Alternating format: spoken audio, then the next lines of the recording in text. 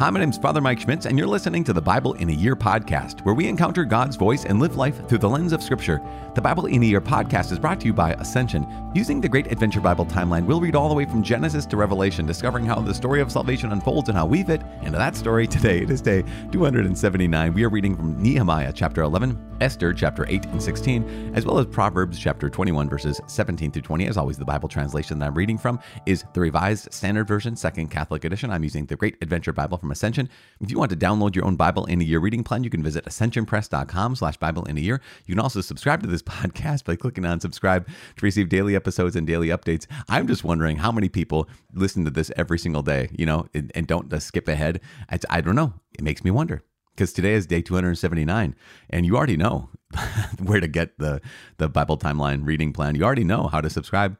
I just wonder. That's just one of the things that'll remain a mystery. It is day 279. We're reading Nehemiah chapter 11, Esther chapter 8 and 16, and Proverbs chapter 21, verses 17 through 20. The book of Nehemiah, chapter 11. The inhabitants of Jerusalem. Now the leaders of the people lived in Jerusalem, and the rest of the people cast lots to bring 1 out of 10 to live in Jerusalem, the holy city, while 9/10 remained in the other towns. And the people blessed all the men who willingly offered to live in Jerusalem. These are the chiefs of the province who lived in Jerusalem, but in the towns of Judah, everyone lived on his property in their towns. Israel, the priests, the Levites, the temple servants, and the descendants of Solomon's servants. And in Jerusalem lived certain of the sons of Judah and of the sons of Benjamin. Of the sons of Judah, Athaiah, the son of Uzziah, son of Zechariah, son of Amariah, son of Shephatiah, son of Mahalalel, of the sons of Perez. And Messiah, the son of Baruch, son of Kol-Hozah, son of Haziah, son of Adiah, son of Joiarib, son of Zechariah, son of the Shilonite. All of the sons of Perez who lived in Jerusalem were 468 valiant men. And these are the sons of Benjamin: Salu, the son of Meshullam, son of Joed, son of Pedaiah, son of Koliah, son of Maaseiah, son of Ithael, son of Jeshiah. And after him, Gabai, Salai, 928. Joel, the son of Zichri, was their overseer, and Judah, the son of Hasunah, was second over the city. Of the priests, Jediah, the son of Joiarib, Jachin, Sariah, the son of Hilkiah, son of Meshullam, son of Zadok, son of Merioth, son of Ahitub, ruler of the house of God, and their brethren who did the work of the house, 822. And Adiah, the son of Jeroham, son of Pelaliah, son of Amzi, son of Zechariah, son of Pashur, son of Malchijah, and his brethren, heads of fathers' houses, 242. And Amashsai, the son of Azarel, son of Azai, son of Meshimaloth, son of Immer, and their brethren, mighty men of valor, 128. Their overseer was Zabdiel, the son of Haggedolim. And of the Levites, Shemaiah, the son of Hasshub, son of Azrikam, son of Hashabiah, son of Buni, and Shabbatai, and Jozabad, of the chiefs of the Levites, who were over the outside work of the house of God, and Mattaniah, the son of Micah, son of Zabdi, son of Asaph, who was the leader to begin the thanksgiving and prayer, and Bakbukiah, the second among his brethren, and Abda, the son of Shammua, son of Galal, son of Jeduthun. All the Levites in the holy city were 284. The gatekeepers, Akub, Talman, and their brethren, who kept watch at the gates, were 172. And the rest of Israel, and of the priests and the Levites, were in all the towns of Judah, everyone in his inheritance. But the temple servants lived on Ophel, and Ziha and Gishpa were over the temple servants. The overseer of the Levites in Jerusalem was Uzzi, the son of Bani, son of Hashabiah, son of Mattaniah, son of Micah, of the sons of Asaph the singers, over the work of the house of God. For there was a command from the king concerning them, and a settled provision for the singers, as every day required.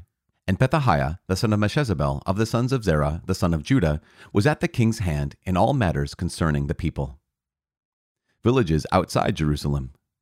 And as for the villages, with their fields, some of the people of Judah lived in Kiriath Arba and its villages, and in Dibon and its villages, and in Jekabzeel and its villages, and in Jeshua, and in Moladah, and Beth Pelet, in Hazar Shual, in Beersheba and its villages, in Ziklag, in Mekona and its villages, in Enrimmon, in Zorah, in Jarmuth, Zanoah, Adullam and their villages, Lachish and its villages, and Azekah and its villages.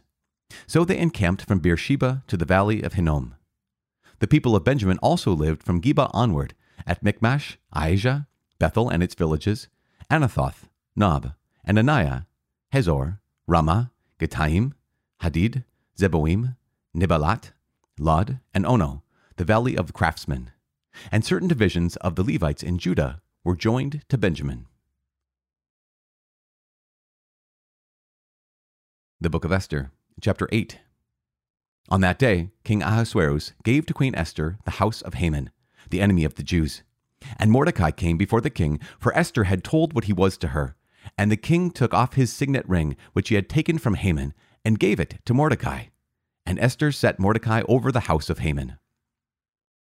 Esther saves the Jews. Then Esther spoke again to the king. She fell at his feet and besought him with tears to avert the evil design of Haman the Agagite and the plot which he had devised against the Jews. And the king held out the golden scepter to Esther. And Esther rose and stood before the king, and she said, If it please the king, and if I have found favor in his sight, and if the thing seem right before the king, and I be pleasing in his eyes, let an order be written to revoke the letters devised by Haman the Agagite, the son of Hammedatha, which he wrote to destroy the Jews who are in all the provinces of the king. For how can I endure to see the calamity that is coming to my people, or how can I endure to see the destruction of my kindred? Then King Ahasuerus said to Queen Esther and to Mordecai the Jew, Behold, I have given Esther the house of Haman, and they have hanged him on the gallows, because he would lay hands on the Jews. And you may write as you please with regard to the Jews, in the name of the king, and seal it with the king's ring. For an edict written in the name of the king and sealed with the king's ring cannot be revoked. The king's secretaries were summoned at that time in the 3rd month, which is the month of Sivan, on the 23rd day. And an edict was written according to all that Mordecai commanded concerning the Jews to the satraps and the governors and the princes of the provinces from India to Ethiopia, 127 provinces, to every province in its own script and to every people in its own language, and also to the Jews in their script and their language. The writing was in the name of King Ahasuerus and sealed with the king's ring. And letters were sent by mounted couriers riding on swift horses that were used in the king's service, bred from the royal stud. By these, the king allowed the Jews who were in every city to gather and defend their lives, to destroy, to slay, and to annihilate any armed force of any people or province that might attack them, with their children and women, and to plunder their goods, upon one day throughout all the provinces of King Ahasuerus, on the 13th day of the 12th month, which is the month of Adar. Chapter 16. The King's Edict. The following is a copy of this letter. The great king Artaxerxes, to the rulers of the provinces from India to Ethiopia, 127 satrapies, and to those who are loyal to our government, greeting. The more often they are honored by the too great kindness of their benefactors, the more proud do many men become. They not only seek to injure our subjects, but in their inability to stand prosperity, they even undertake to scheme against their own benefactors.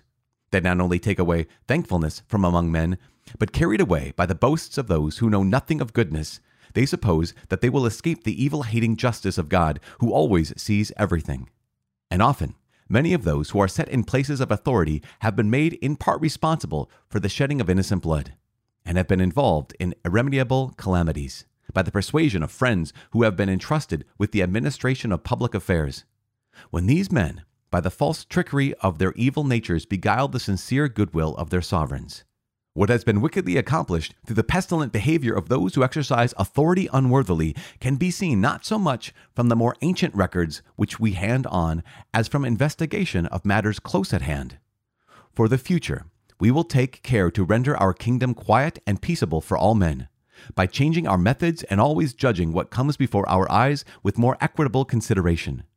For Haman, the son of Hammedatha, a Macedonian, really an alien to the Persian blood and quite devoid of our kindliness, having become our guest, so far enjoyed the goodwill that we have for every nation that he was called our father and was continually bowed down to by all as the person second to the royal throne.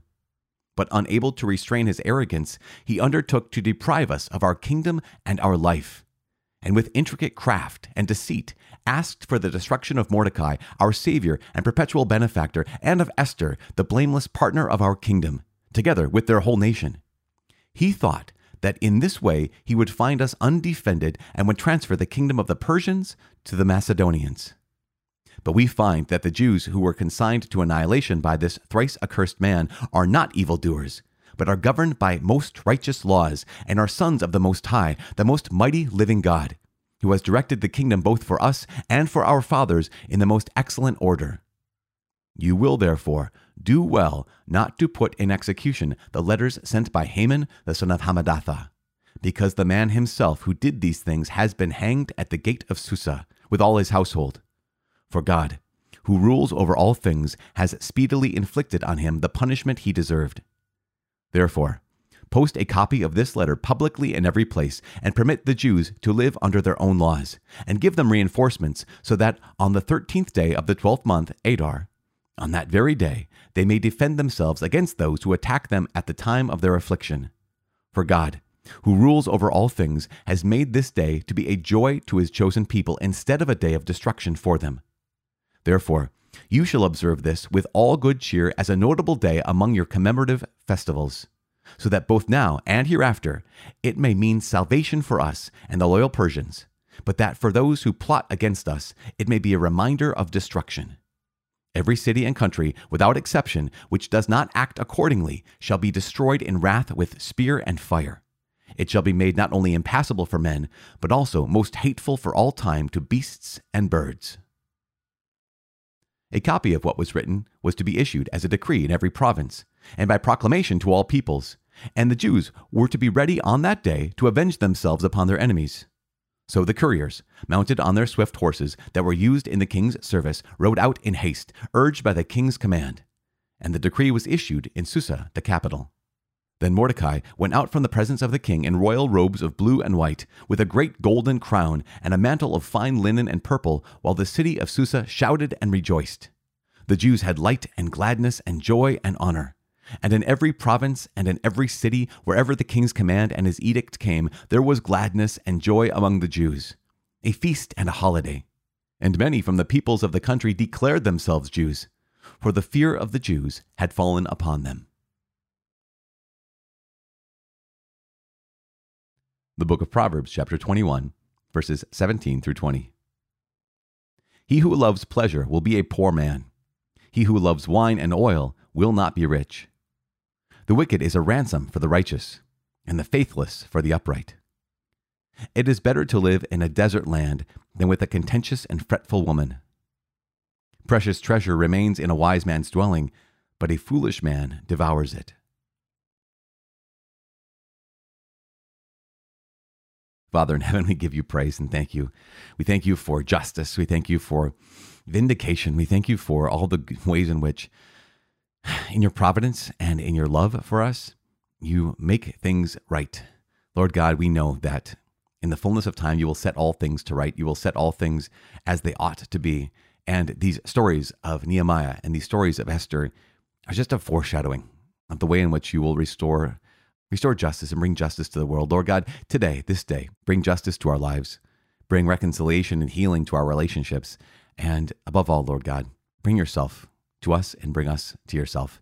In Jesus' name we pray. Amen. In the name of the Father and of the Son and of the Holy Spirit. Amen. So just kind of a brief recap of Nehemiah chapter 11. There is an honor, right? The honor is to be able to live in Jerusalem, but there's also, 1 in 9, or 1 out of 10, I guess. So I guess 1 in there, 9 outside. 1 in 10 are going to live in Jerusalem, the holy city. You get to cast lots for that. But 9/10 will remain in their other towns. Now, there's goodness and badness to this. I mean, to be able to live in the holy city, kind of a big deal, but also to live in your ancestral land. That's also a pretty significant thing to be able to do. And so we have the list of the people. Remember earlier on in Ezra and in Nehemiah, they have such good records of those families and of those heads of fathers' houses, as they say, and their land, that it's really, really important to be able to say, if we don't know who these people are, then they might not get possession of the land. In fact, if we don't know for sure if they're Levites, if there's no proof that they are descendants of Aaron, then they weren't allowed to serve in the temple.